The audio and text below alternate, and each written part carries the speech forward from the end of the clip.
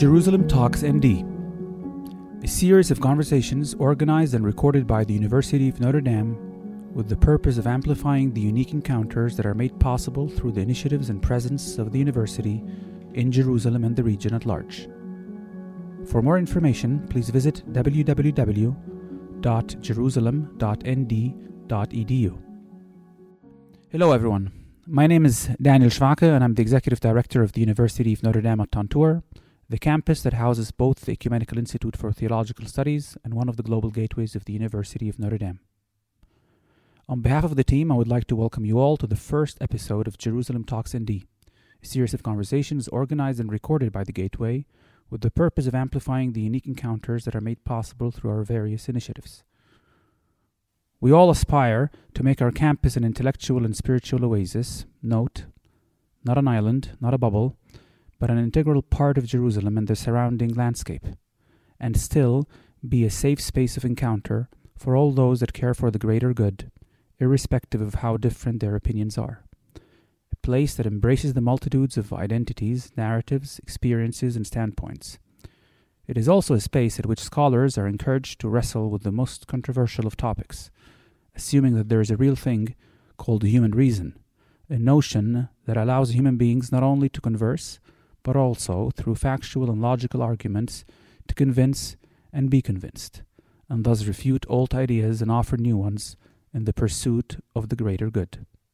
In our first episode of Jerusalem TalksND, we have the pleasure of hosting and listening to a dialogue between two intellectuals that are able to listen and are capable to speak and convince, based on arguments and facts. Avrum Burg is best known for his career in Israeli politics and activism. He was a member of the Knesset, chairman of the Jewish Agency for Israel, and speaker of the Knesset. Avrum is the author of many books and articles, and we're proud that he serves as an adjunct faculty member at Notre Dame's Gateway in Jerusalem.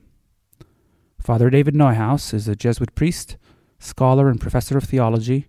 He was superior of the Jesuit community of the House of the Pontifical Biblical Institute in Jerusalem. Previously, he assumed the office of Patriarchal Vicar for Hebrew-speaking Catholics in the Latin Patriarchate of Jerusalem. Father David has been a regular instructor at the various programs of the Ecumenical Institute and a great friend of Tantur. Dani, toda rabba. Thank you very much. Thank you very much, you all. My father, my brother. Shalom, David. Hi, Avrum. How many years you are a Jerusalemite? So I arrived in Jerusalem the first long period of time in 1977, which is 45 years ago. How many times did you cross the streets of Jerusalem or between quarters of Jerusalem and you were asked to show your ID? Not very often, because being formally a Jewish Israeli, that doesn't happen very often to Jewish Israelis. Actually, you're already my not yet asked question, and this is... Assuming I stop you and I ask you, show me your ID, which many Jerusalemites, especially those who do not belong to the privileged ruling Jewish municipality or sovereignty, I ask you, David, what is your idea?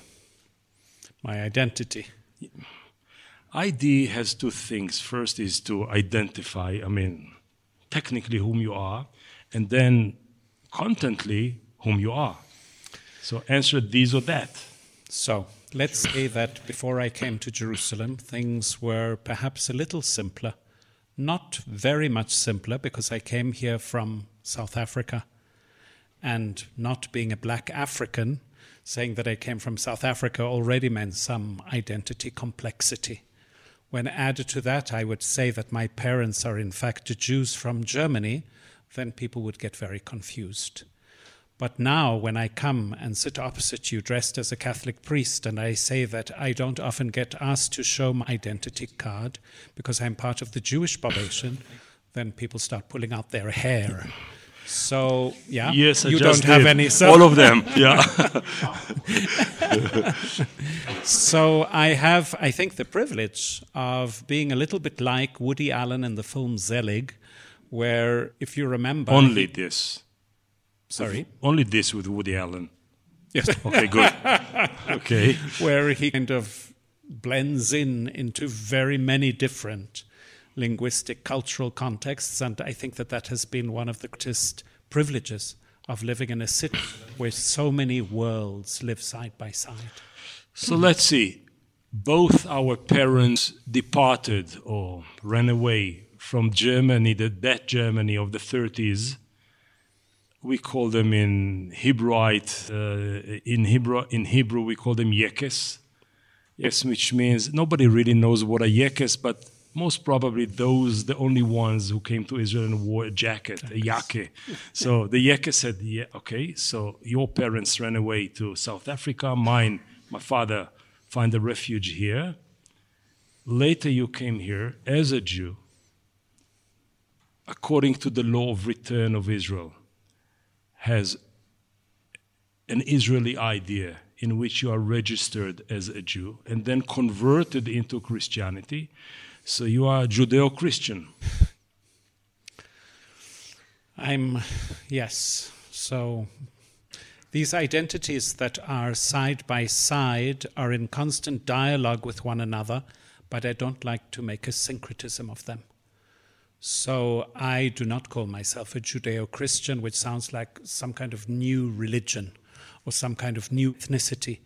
I prefer to be proud of that which is Jewish, which was never really religious.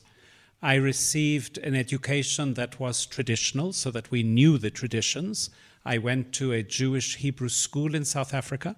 My parents were proud to be Jews, but we didn't practice the religion a lot. So it was a culture, it was a civilization. It was a culture, it was a history, it was an experience, it was a kitchen, it was many things.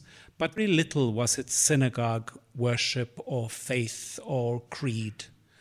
And so when indeed, after a long journey, I did become a Catholic, it was really my first experience of a religious community. And so, no, I'm not a Judeo-Christian which conjures up the first century. I'm a Jew who became a Christian.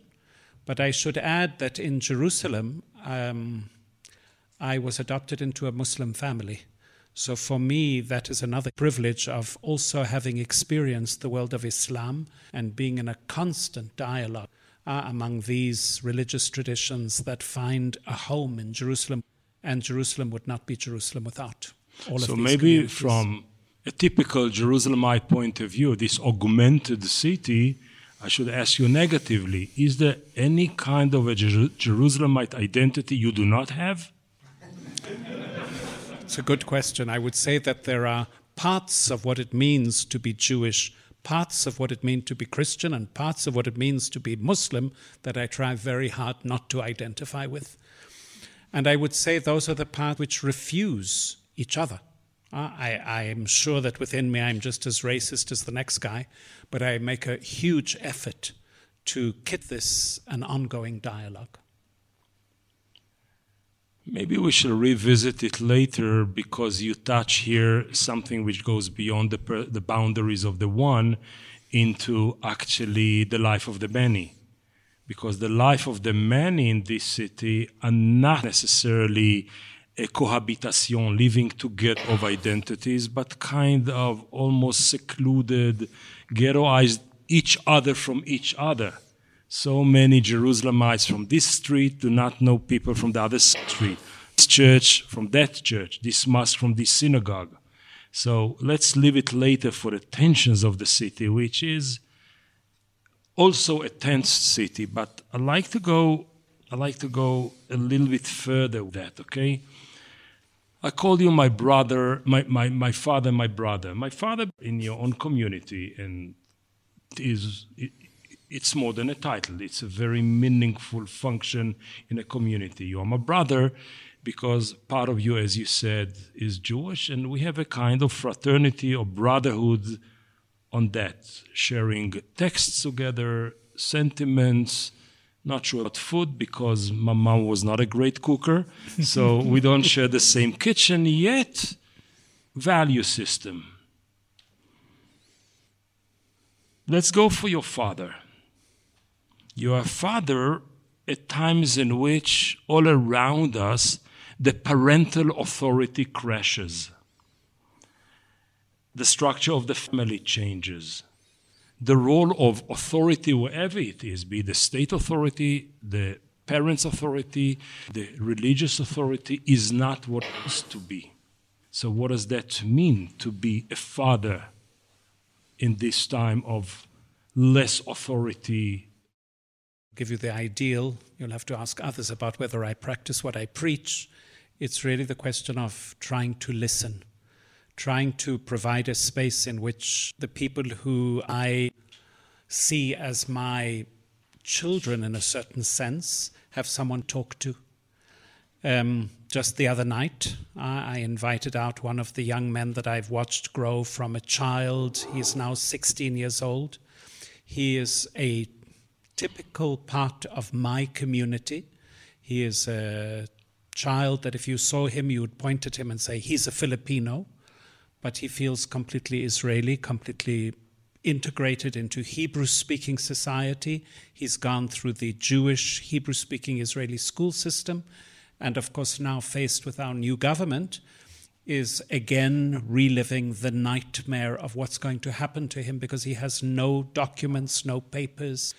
Being a father to him was really trying to listen to his anxiety, listen to his fear, and to let him feel that he has someone to talk to. In fact, he is a child of a single mother, a migrant worker who came here to look after people who are disabled or sick. And he said that he can't talk to his mother because his mother lives in a total denial of anything that might come tomorrow. So it's just an example of what I think of when I think I need to act as a father in my community. Create a space where people can speak what they think. And especially by the nature of our community, it's often listening to anxiety. We live in a huge majority. The situation around stable is not secure. So allowing people to express themselves before me, being able to listen and being a source of, I hope, some kind of comfort that someone is listening. That's for sure Christian parts of you. I'll tell you why. We had a revered, admired foreign minister, Aubrey Ibn. He was a linguist. He was eloquent in so many languages, and somebody once told him, Aubrey, you listen only when your mouth is open. And it's not a kind of listening you offer. You offer Avram, the listening of the heart. I'm giving you the theory, that which I strive to live. Okay. You'll have asked, maybe I'm very much like Abba Eban in practice. Okay, well, coming from your mouth, I leave it there. But listening might be passive. I heard you behind the confessional booth or whatever it is, and might be active listening. Knowing you're active. The active part of it is, of course, trying to keep my mouth closed. I'm a speaker. I love filling time and space with words. So the active part is really to try and empathize, try to listen closely enough to know what the other is experiencing. And what happens to a father in a community when facing failure? A kid like this is expelled, father suffers from, a single woman suffers whatever possible in such a society, and then you go back home alone and, wow, I failed. I didn't succeed to give the fatherhood needed. Where do you take it? So first of all, I think that in the conversation with this child, there is already the admission that I am not a powerful actor. I am not a father who can actually solve problems.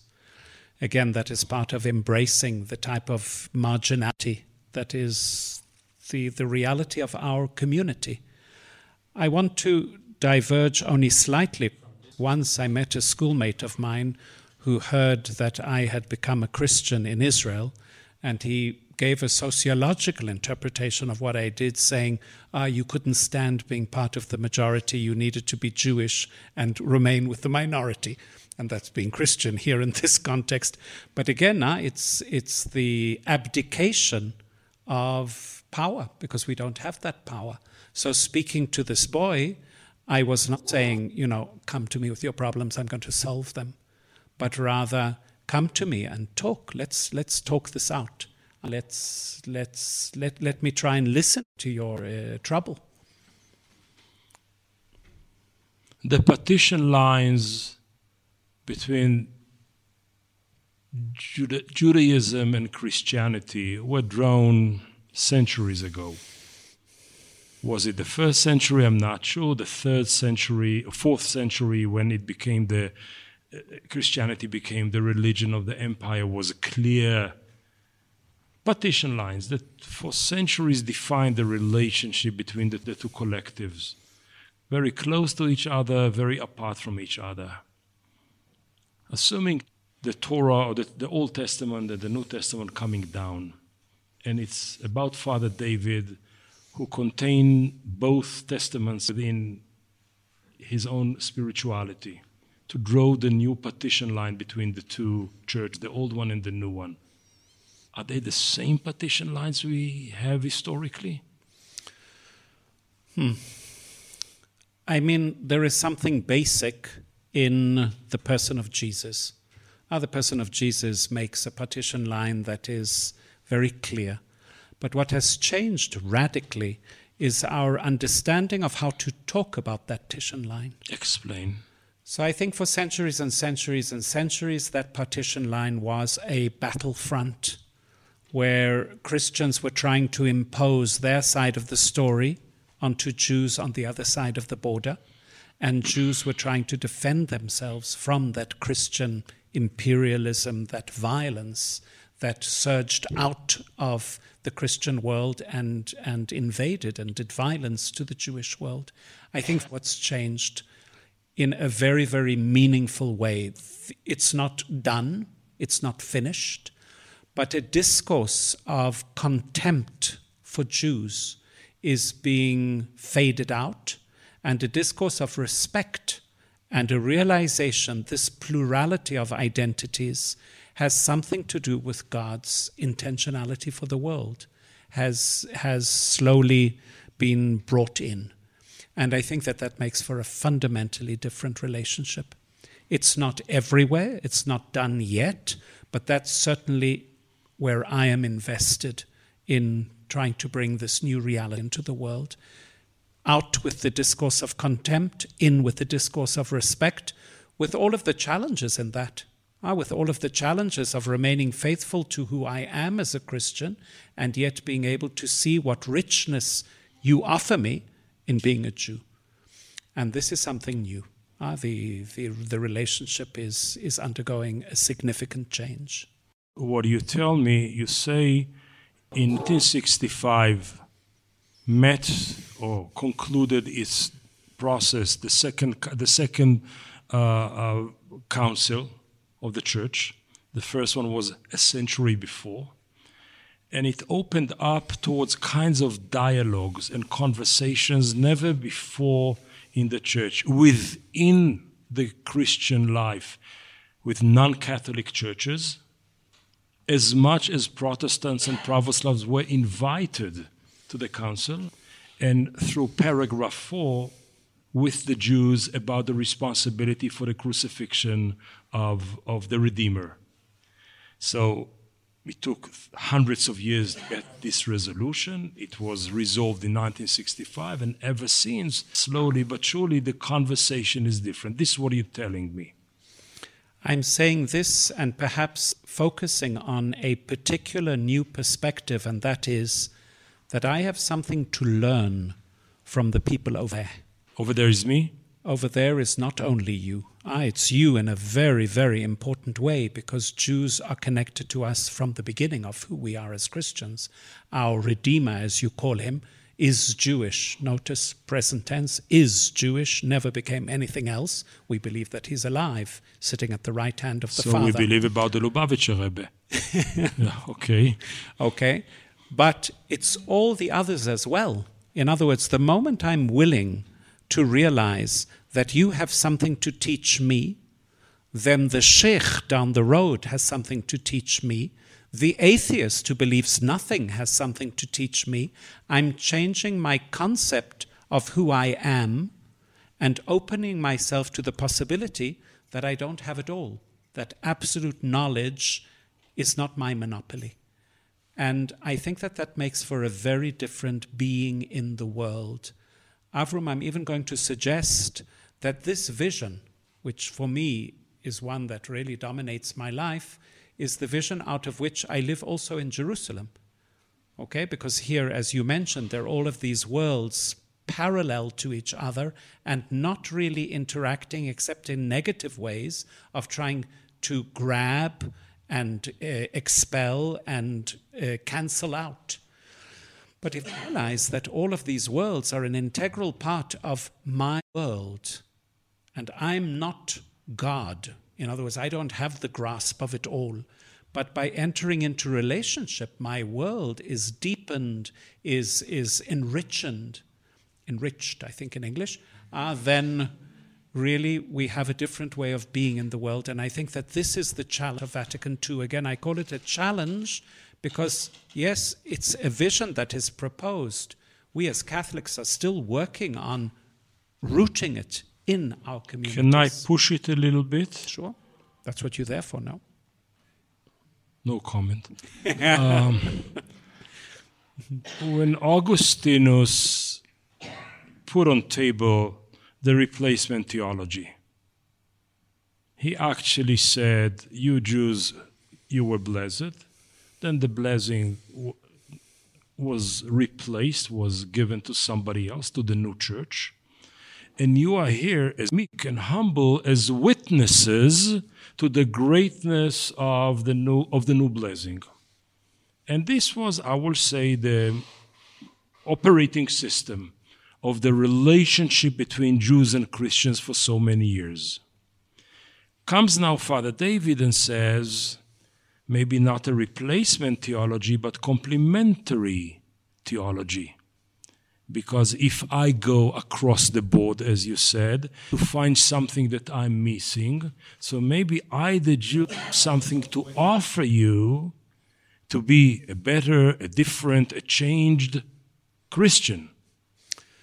So, first of all, replacement theology was the overwhelming paradigm, not only in Augustine, that goes from before Augustine and the supersessionism. Supersessionism. What I'm proposing is not exactly what you're saying, because even in what you're saying, there's a danger. In other words, you are not an instrument for me to be more profound. I don't want you to be some kind of tool in my life. Okay? So it's not that I cross the street, come to you, and I say, teach me something I don't have, because that's what I need in order to be a better person. But rather, I'm entering into a relationship with you in order to be challenged by the fact that I'm not God. If I believe in God, then I have to constantly remind myself that God is the you in this relationship between me and God. And it's not me. Because I think that was the part of the problem, that we thought that we had the absolute power to define, to recreate the world, instead of realizing that we all, and again, it's not just this cute me and you relationship, okay? I never forget when I speak to you that, and you will have him next time, Sari Nusseibeh is in the picture. A Muslim, as somebody may be critical of religion, whatever he is, but there is this world outside that challenges me, not only enriches me. I want to allow that world to challenge who I am. So I'll leave it as complementary. Complementary is not necessarily instrumental. Might be a dialogist. Might be, how do you say, chevruta? Study companion. Yeah, in tandem. We're looking together. In tandem relationship. Mm-hmm. But this, as impressive as it sounds, and many of us see the transformation as fast as the church can go. And the church has its own rhythm, yeah. Yeah, fast, I mean, the speed defined differently. There was a kind of a replacement theology within the Jewish people. Now, so many of us have contempt to the Christians. And Jerusalem is a place, and among other places, that you walk the streets or watch the walls and the graffitis, and that you see it here. So here there is another transformation. Of course, yeah. I mean, we're not out of the cycle of contempt. When I get spat on, when I'm wearing a traditional Christian garb, And it's happened not a few times, or less, but happened as well when I'm pushed around or sworn at. I need to remember our history. Everything needs to be put into a context.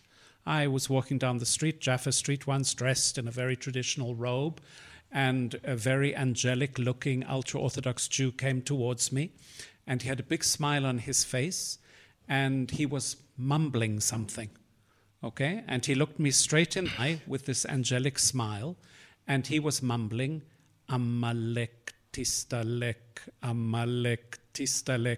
which means, Amalek, get out of here.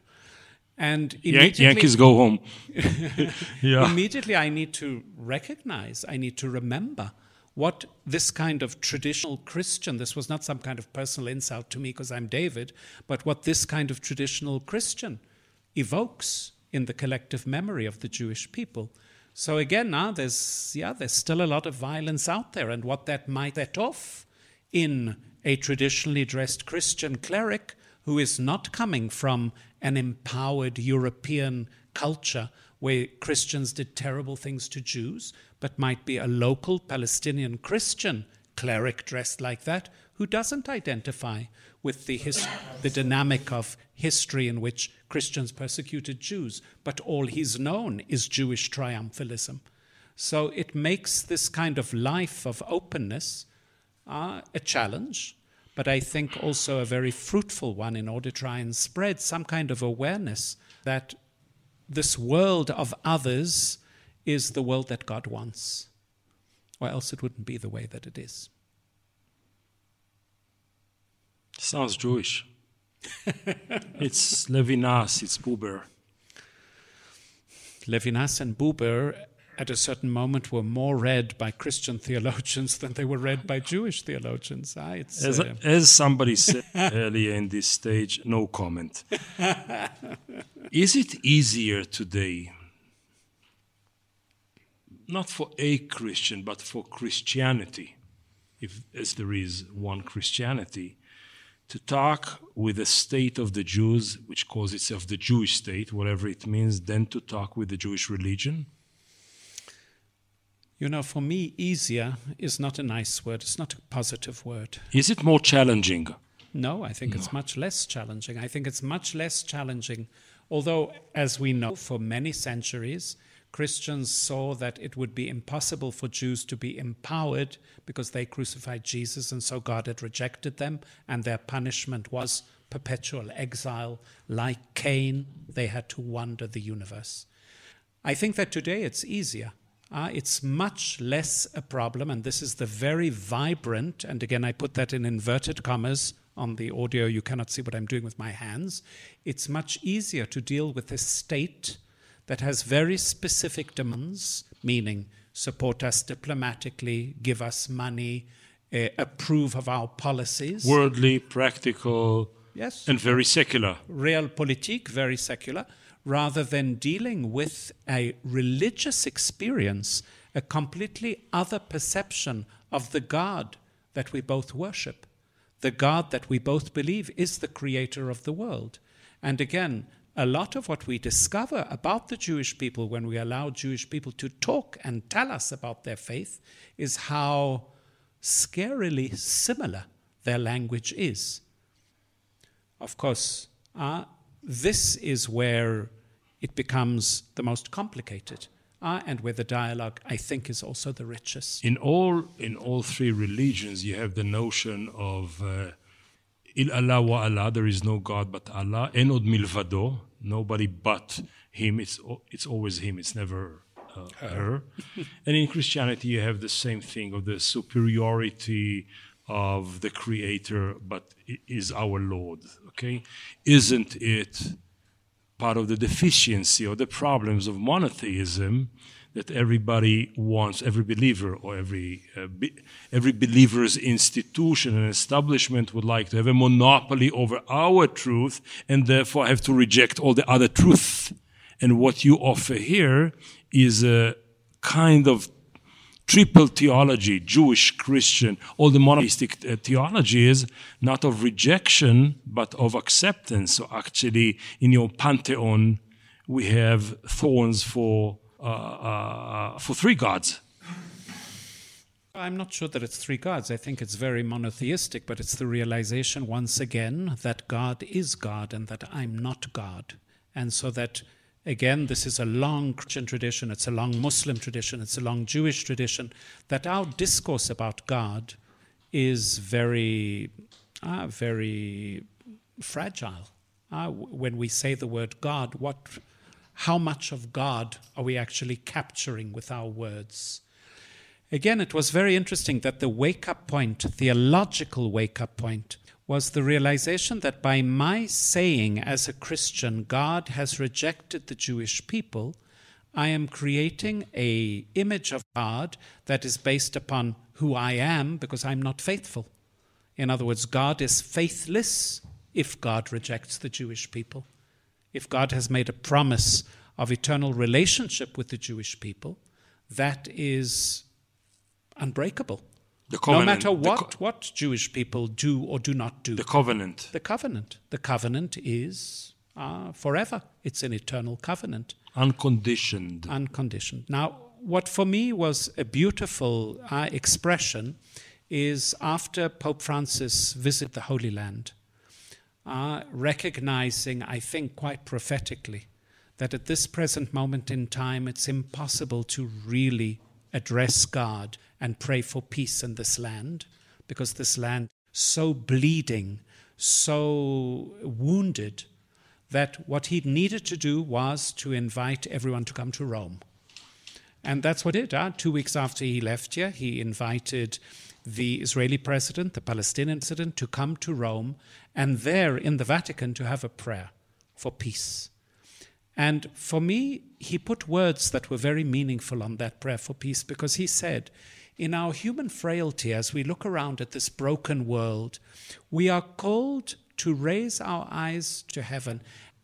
It becomes an act of faith to raise our eyes to heaven and to gaze on that one parent. I'm now being cautious not to make him to him and to say our parent God. Pope Francis said, our common Father. And to realize that by looking up at the Father who is lamenting what is going on earth, by being in communion with God's tears, we can come together with the one word that God uses for us, and that is brothers.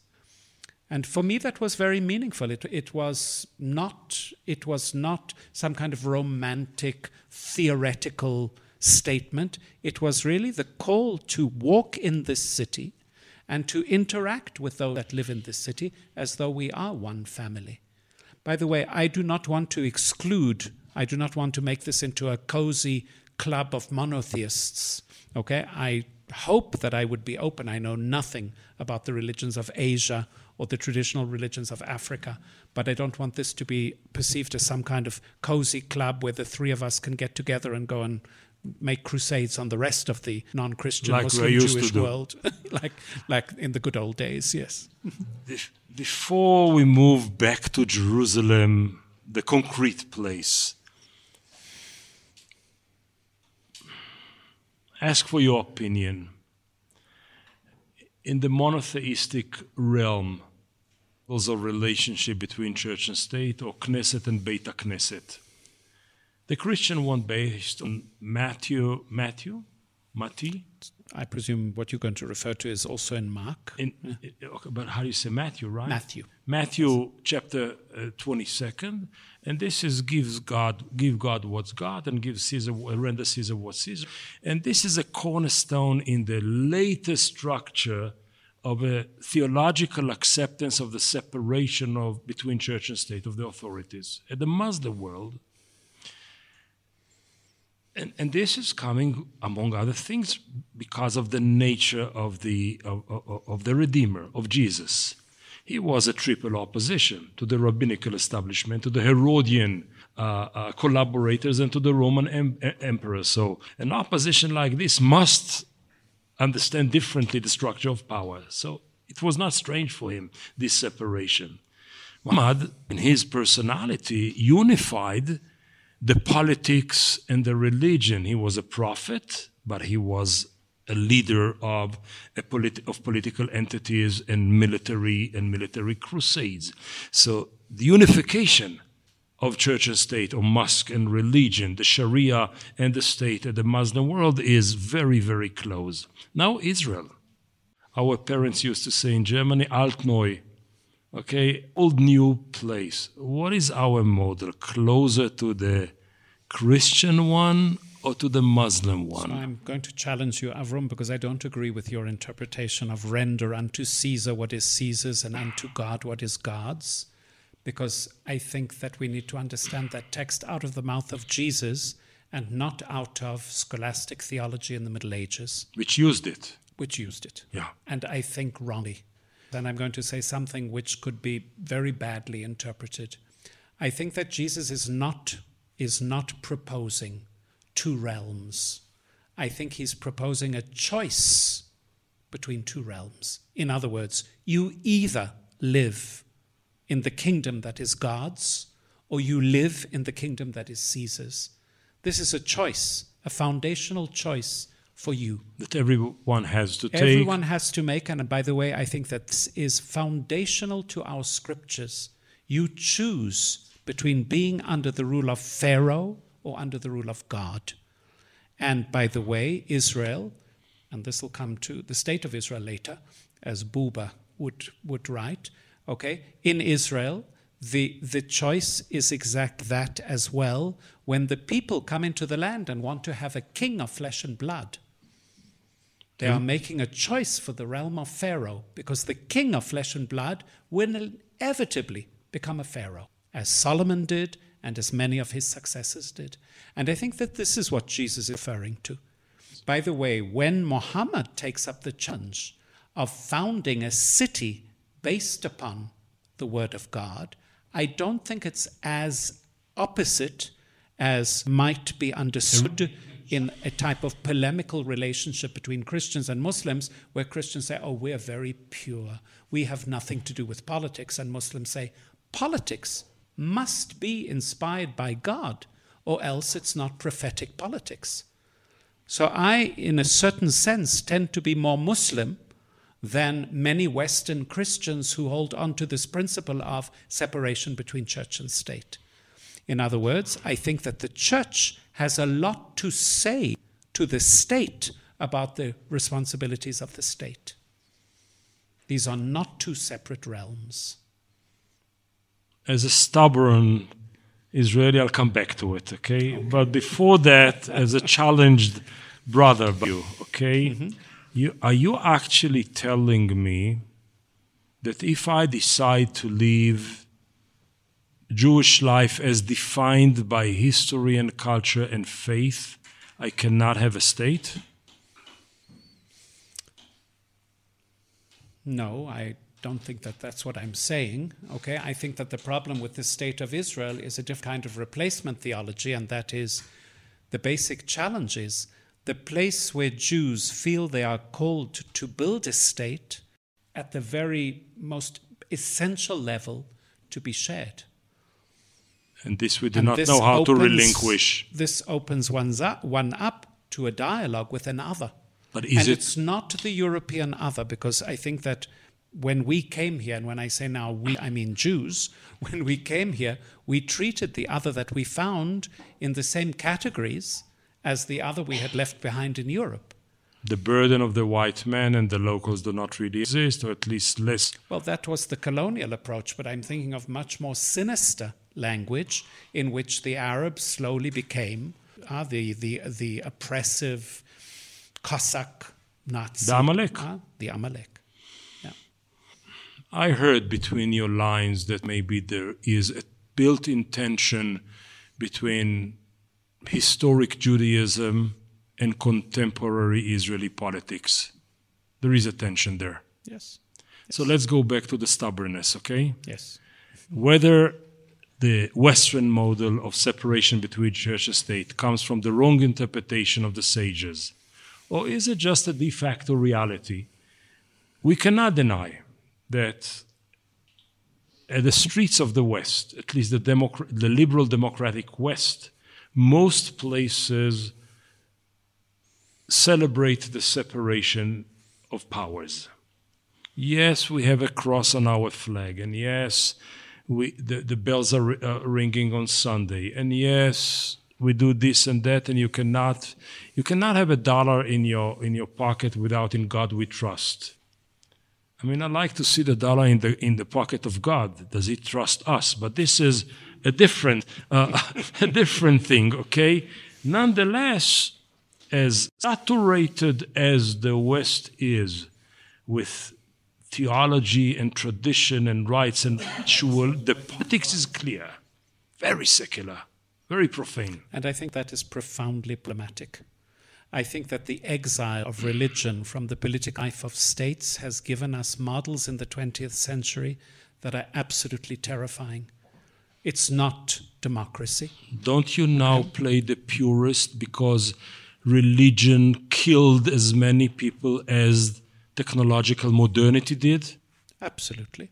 I have no problem looking at that, critiquing it, lamenting it, asking pardon for that. But I think that the state that does not hear the prophetic voice that emerges from the religious community is a state that is terrifying. Okay, so again, I am not... Because what happened in that kind of liberal adoption, render unto Caesar what is Caesar's and render unto God what is God's, and now we're talking about the development that after the French Revolution, is religion is no longer relevant to politics. Or to the public sphere, but to the private and the communal. It's absolutely privatized, okay? Yeah. But we know from our biblical language that the prophet comes to be the conscience in front of the king.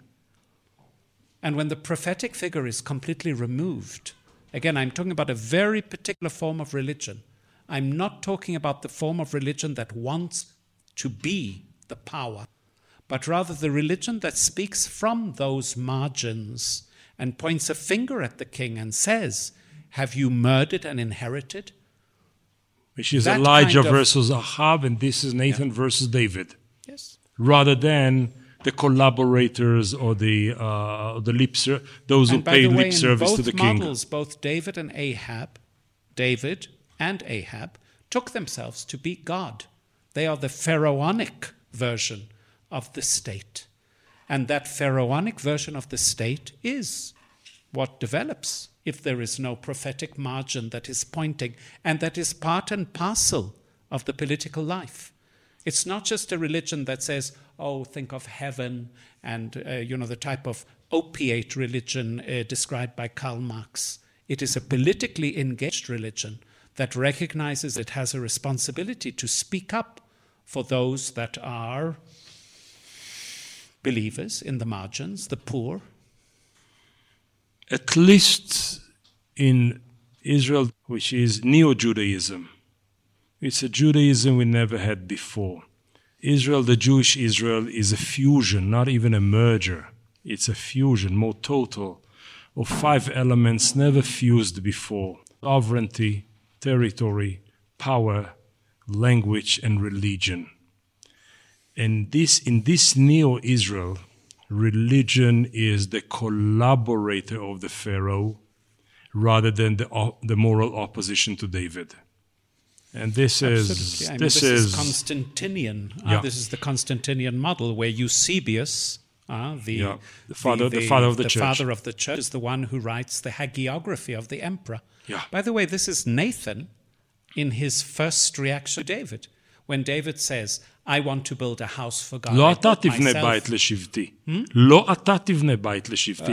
That's the second Nathan. That's the Nathan who, after he says to David, of course, do what you want, God loves you.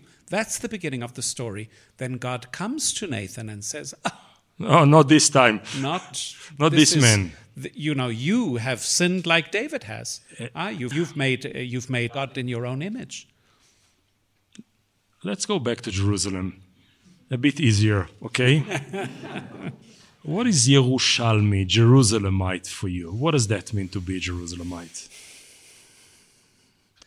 Again, a difficult question, because I think I would tend to say, I am a Jerusalemite. No, for sure. Okay, and so what does it mean when I say I am a Jerusalemite? And that is to look at all of those who are in Jerusalem as an integral part of the city. Okay, whether I like them or whether I don't like them, whether they like me or they don't like me, it's to walk the streets of Jerusalem and to say every person I encounter, and when I say every person, of course, maybe not some kind of American tourist in shorts, Bermuda shorts, but the people who are really... But the French one with the shorts, yes. No, absolutely not. Okay. Even less. I'm talking about, for me, a decisive moment in the past, and this would have been before the first Intifada, was to sit in the streets of Jerusalem, somewhere between Damascus Gate and the Western Wall on Fridays, and to change my position, moving from place to place, and looking at people swarm in the streets, and to say, if even one of these was not here, Jerusalem would not be Jerusalem. And why do I say Friday? Because on Friday we have the Muslims swarming to the Sharif. We have the Christians walking the Via Dolorosa.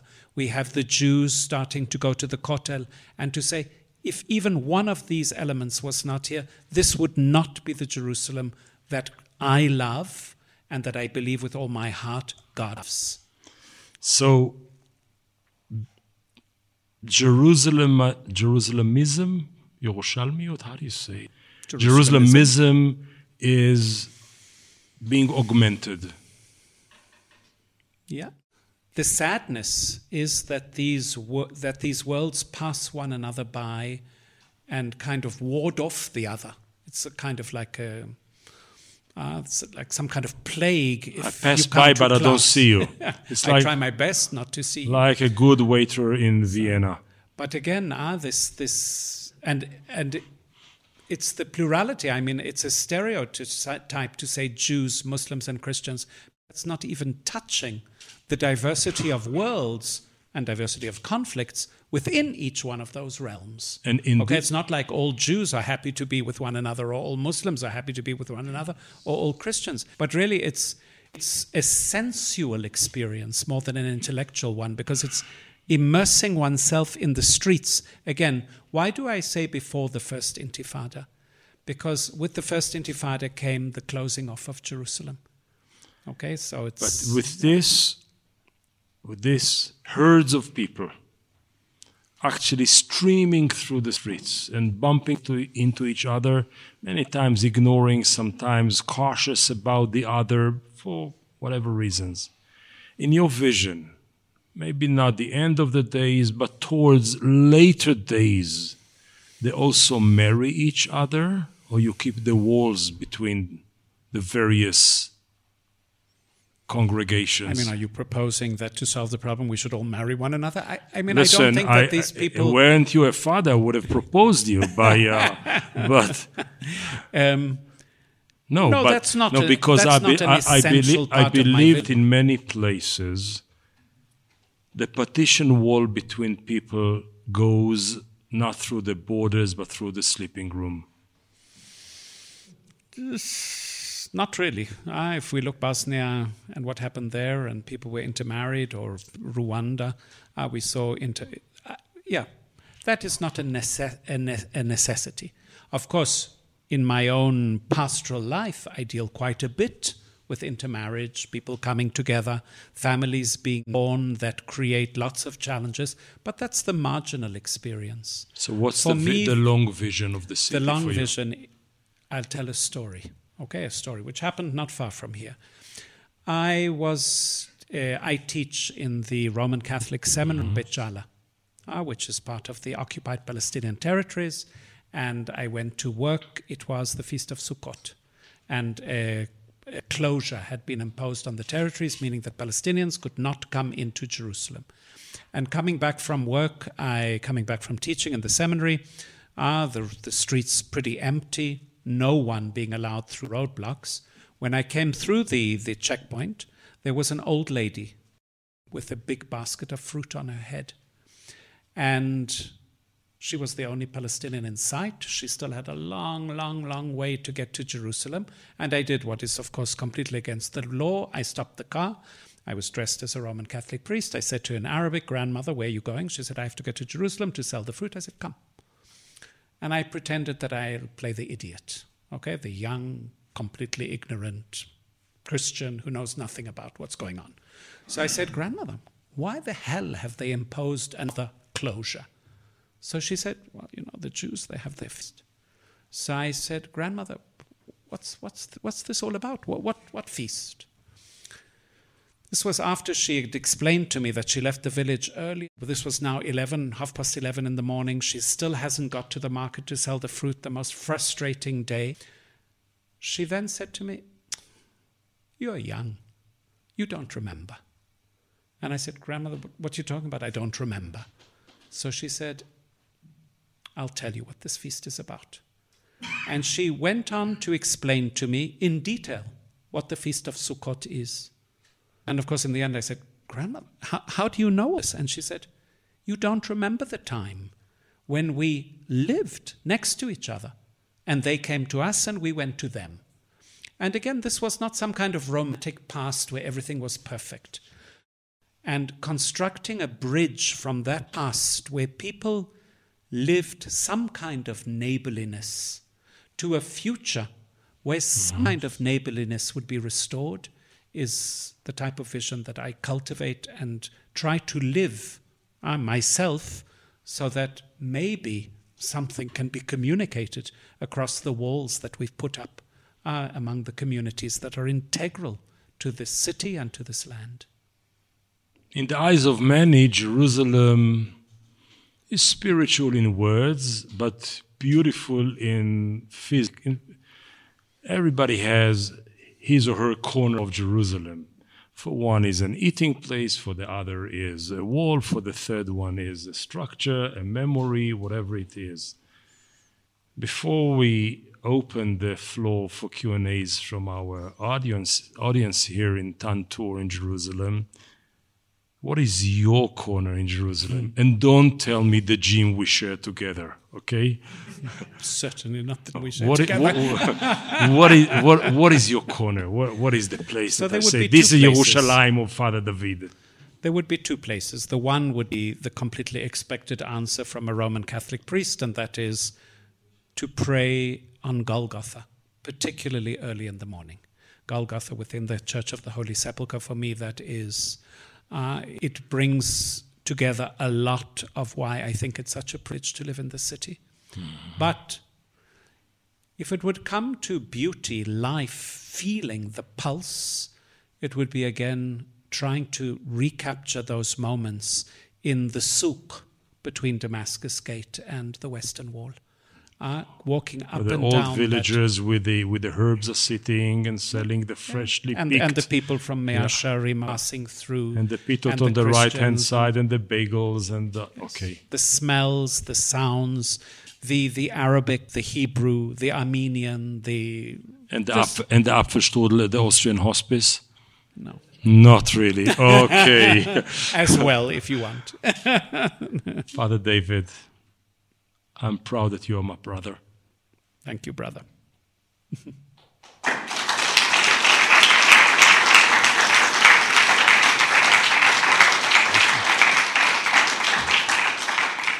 The floor is ours. The mic is yours.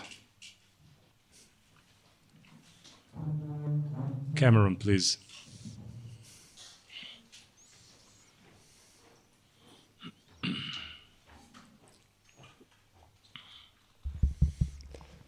Father David, I wanted to ask if you could tell a little bit of your story of how you became a Catholic as a Jew, and maybe explain what the Catholic Church's position is towards evangelizing the Jewish people. He is my student, but I didn't ask him to ask the question. Okay? And seeing as he's a student, you can edit out the answer Sure. and the question.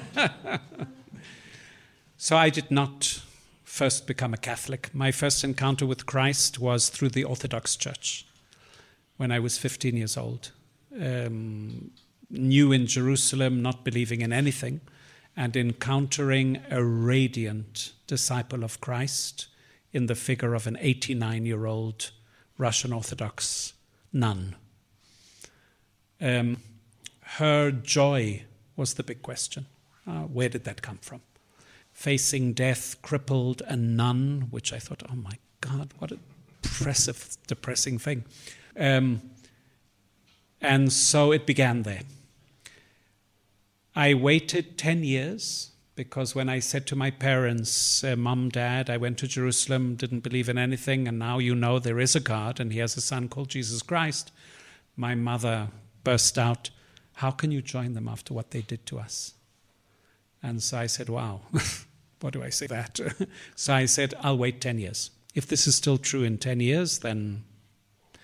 And I spent the next many years trying to find out which Christian could tell me what I could say to my mother. And that explains the migration from the Orthodox Church to the Catholic Church, when finally I met a Jesuit priest who is still with us. He just celebrated 87, lives in Liam. And I said to him, Father, I have a burning question. And he said, so lucky. You have one burning question? I have 1,000 burning questions. And I said, I like that. I think this will be my way. So it was a long, long process. Okay, a long process. I would say that one of the things that most impressed me with the Catholic Church was its refusal to baptize me because of its position on evangelizing Jews. In other words, when I said to the Catholic Church, I want to be baptized, I believe, they said, you go and see in your community, God made you a Jew, God has a purpose for the Jewish people. And it took a long time of discernment before they were actually convinced that perhaps I do have a vocation to be a Catholic and maybe even a priest. So I would say that today, officially, the Catholic Church has absolutely no agency that tries to convert the Jewish people en masse. And I'm very pleased about that. Is there a reason behind why we don't try to convert the Jewish people? I think that there is a perfectly good reason, and that is that we examine our history and we see that the various ways that we tried to convert the Jewish people were counter-witnesses to who we are. So there is a church in Rome, right next to the synagogue. The synagogue is a new structure. The church goes back to the Baroque period. And it is a church that was built right on the border of the Jewish ghetto, into which Jews were forced once a year to listen to Christian preaching on Easter. I think that speaks volumes to why the church has decided that this kind of active or any kind of active evangelization is not who we are supposed to be. I had to listen to my rabbi. And a lot of good it did you. Oh, yeah. Anybody else? Please.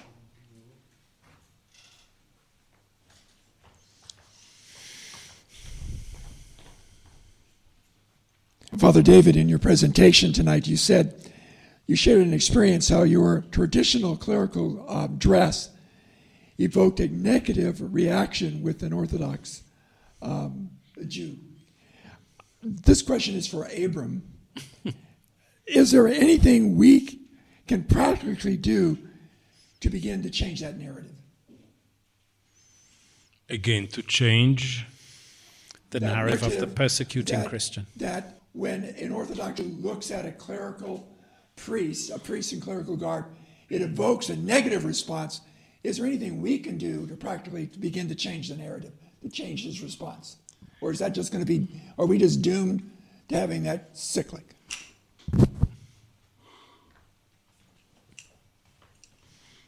I'll try to answer from two different points of view. One timeline. It took us 2,000 years to internalize this fear. It will require less than 2,000 years to undo it. Okay? I don't know how many years. The second has to do with the psyche. Father David, in his very gentle but eloquent and accurate way, hinted twice or thrice during the conversation about the attitude we Israelis have towards the Palestinians. Even who are Israelis by citizenship, but the Jewish majority does not have the kind of respect and equality we expected to accept us when we were a minority. There are many explanations. I'd like to offer one, just one. So many times in our life we see how an abused child becomes a violent parent. And it takes a therapy to break the pathological circle of violence from generation to generation. One of the hopes not yet fulfilled, not yet achieved by the establishment of the state of Israel is exactly this, to regain or to gain a different dialogic position with the non-Jewish environment. We're not yet there. In a very sad way, Israel, by its very being, hiding behind higher walls and locking itself with barbed wires all over, preserves the old notion of the shtetl, of the ghetto. But when you look at the Western Hemisphere Jews or Jewries, and you see the kind of interaction between a Jew and a non-Jew, you see something else. The non-Jew for the Jew might be a parent, a child, a mentor, a client, a partner, based on interesting egalitarian plateau. More than that, many people here mourn the marrying out of Jews. I take it many out there are mourning the marrying in of their kids with Jews. And I do not mourn, I celebrate it. I believe we live in a generation that peace is possible. The existential threats to Israel hardly exist, especially not with the immediate neighbors, those who for hundreds of years we have conflicts with, Palestinians and other Arab states and societies around us. And my generation is the first generation in Jewish history that has the privilege to be asked the following question, here and in the West. Remember, for the first time in our history, 98% of the Jews are living out in the democratic hemisphere. We have 23,000 Jews in Iran, 3,000 Jews in Morocco. We had 2 Jews in Afghanistan. One passed away and the other doesn't talk to him. And that's it. The overwhelming majority of the Jews are living in the democratic hemisphere. And the existential question of our generation is, can the Jewish people survive without an external enemy? At the West, we say yes. In Israel, we say not yet. The minute we shall internalize the potential of Judaism from within, that does not need the Amalek, the non-Jew, the Gentile, the persecutor, to find me, the conversation will open. Father David, you spoke about the loss of a prophetic voice in the case of a church and state or religion and state separation. Is there any prophetic voice that could come from an atheist point of view? Or in other words, is the prophetic voice a reminder of a value-driven system, that the value could be a humanistic one? Absolutely. I mean, I think that the great prophets of the 19th century that helped us become better Christians, made us more aware of what is the specificity of our vocation, were people like Karl Marx, Sigmund Freud, Franz Kafka, are people who I would not put among the pious Christians who went to Mass every Sunday. So, no, absolutely, absolutely. I do not think that the Church has a monopoly on prophecy. Okay? In fact, there's a very beautiful story in the book of Numbers, chapter 11, where Moses has been instructed by God to bring out people to share in his prophetic spirit. And while they have received the Spirit and are prophesying, somebody comes in and says, there are 2 people out there that are not with us, and they're prophesying as well. And Joshua says, stop them, Moses. And Moses says, what, you're jealous? I wish all the people were prophets. So absolutely, the prophetic spirit, as we know, the Spirit goes where it wills. And there is doubt in my mind that people of no faith can be as prophetic as people of faith. I believe you. Thank you very much.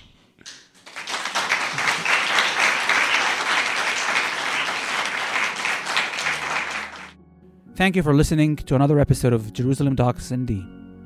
For more information, please visit www.jerusalem.nd.edu.